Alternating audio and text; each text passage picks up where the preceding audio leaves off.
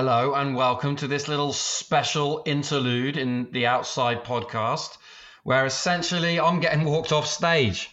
Don't let the door hit your ass on the way out, Tim Merry. Out of here. I know. Like, more importantly, it's about getting the incredible Gabrielle Donnelly onto the pod. Dr.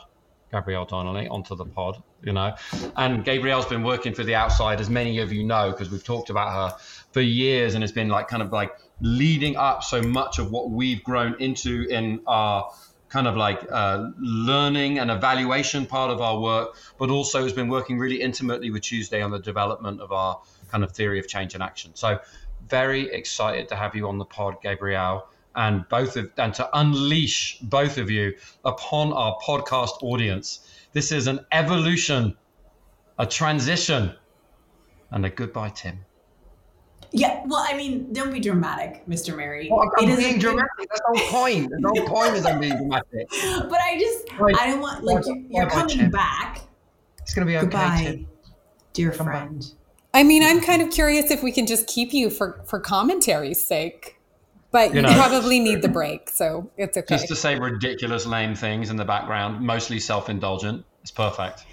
Yeah. Do you all remember that show Mystery Science Theater 3000, where they would watch a movie and then they would just make commentary over it? It's like it was a whole comedy thing in the 2000s. That's what Gabe. So listeners, Gabe and I are going to do a special spotlight mini series on learning and evaluation for the Outside, because we use it so much, and we're talking about learning and evaluation in all of our work, and we felt like it was really time to talk about it in a more significant way. So we're going to do a series of 4 podcasts here where we're talking about L&E and what you could know about it, just a little bit of a taster. So we're kicking Tim off the pod for that. But he will be back later. When we redo our regular series, Tim will be back hosting that with me. You may remember Dr. Gabrielle Donnelly, who we all call Gabe, from episode 510, where we talked about the chapter that she and I wrote, Taking a Radical Stance for Complex Joy in the Work of Shaping Change, in the Creative Futures Handbook, or the Handbook for Creative Futures. So if you've not heard that episode, you might want to go back. It's in this season. So season 5, episode 10, we talk about that book chapter. So you've heard from Gabe before, and Tim and Summer interviewed us for that particular chapter. But this next little bit of a series, we're going to talk about developmental evaluation. So Gabe, you want to say just a few words about that?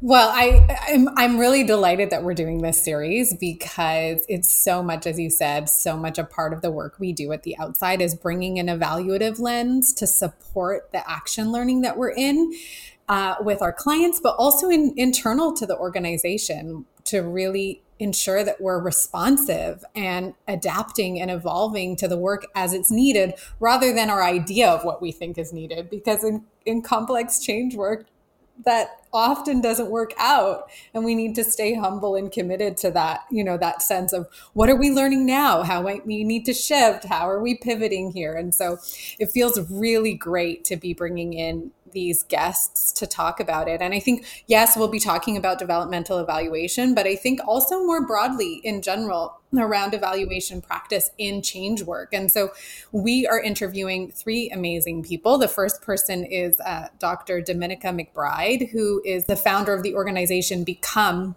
And they're doing a lot of work around culturally responsive evaluation work, primarily in the United States. And then we have Jamie Gamble, who's a real leader in developmental evaluation, who we'll be speaking to and how that intersects with facilitation and strategy. And then finally, we're talking to Dr. Gladys Rowe, who does work around Indigenous evaluation and bringing Indigenous worldviews into evaluative practices and grappling with the challenge and the opportunities in that. So it'll be a really great series. I'm just excited to learn more as well from practitioners who are working in other constellations of people and questions and work.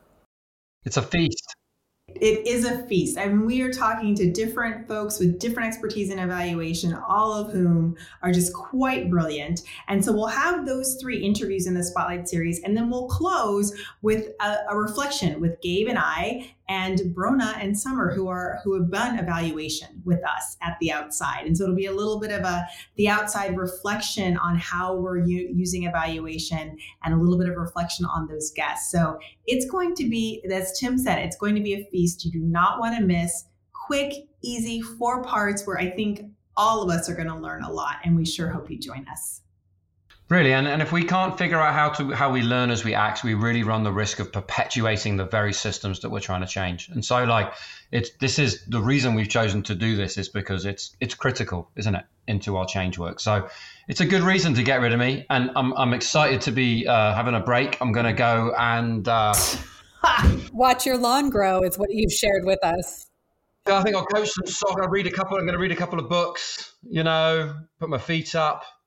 And I'll see you on the flip side. Bye, Tim. Thank you.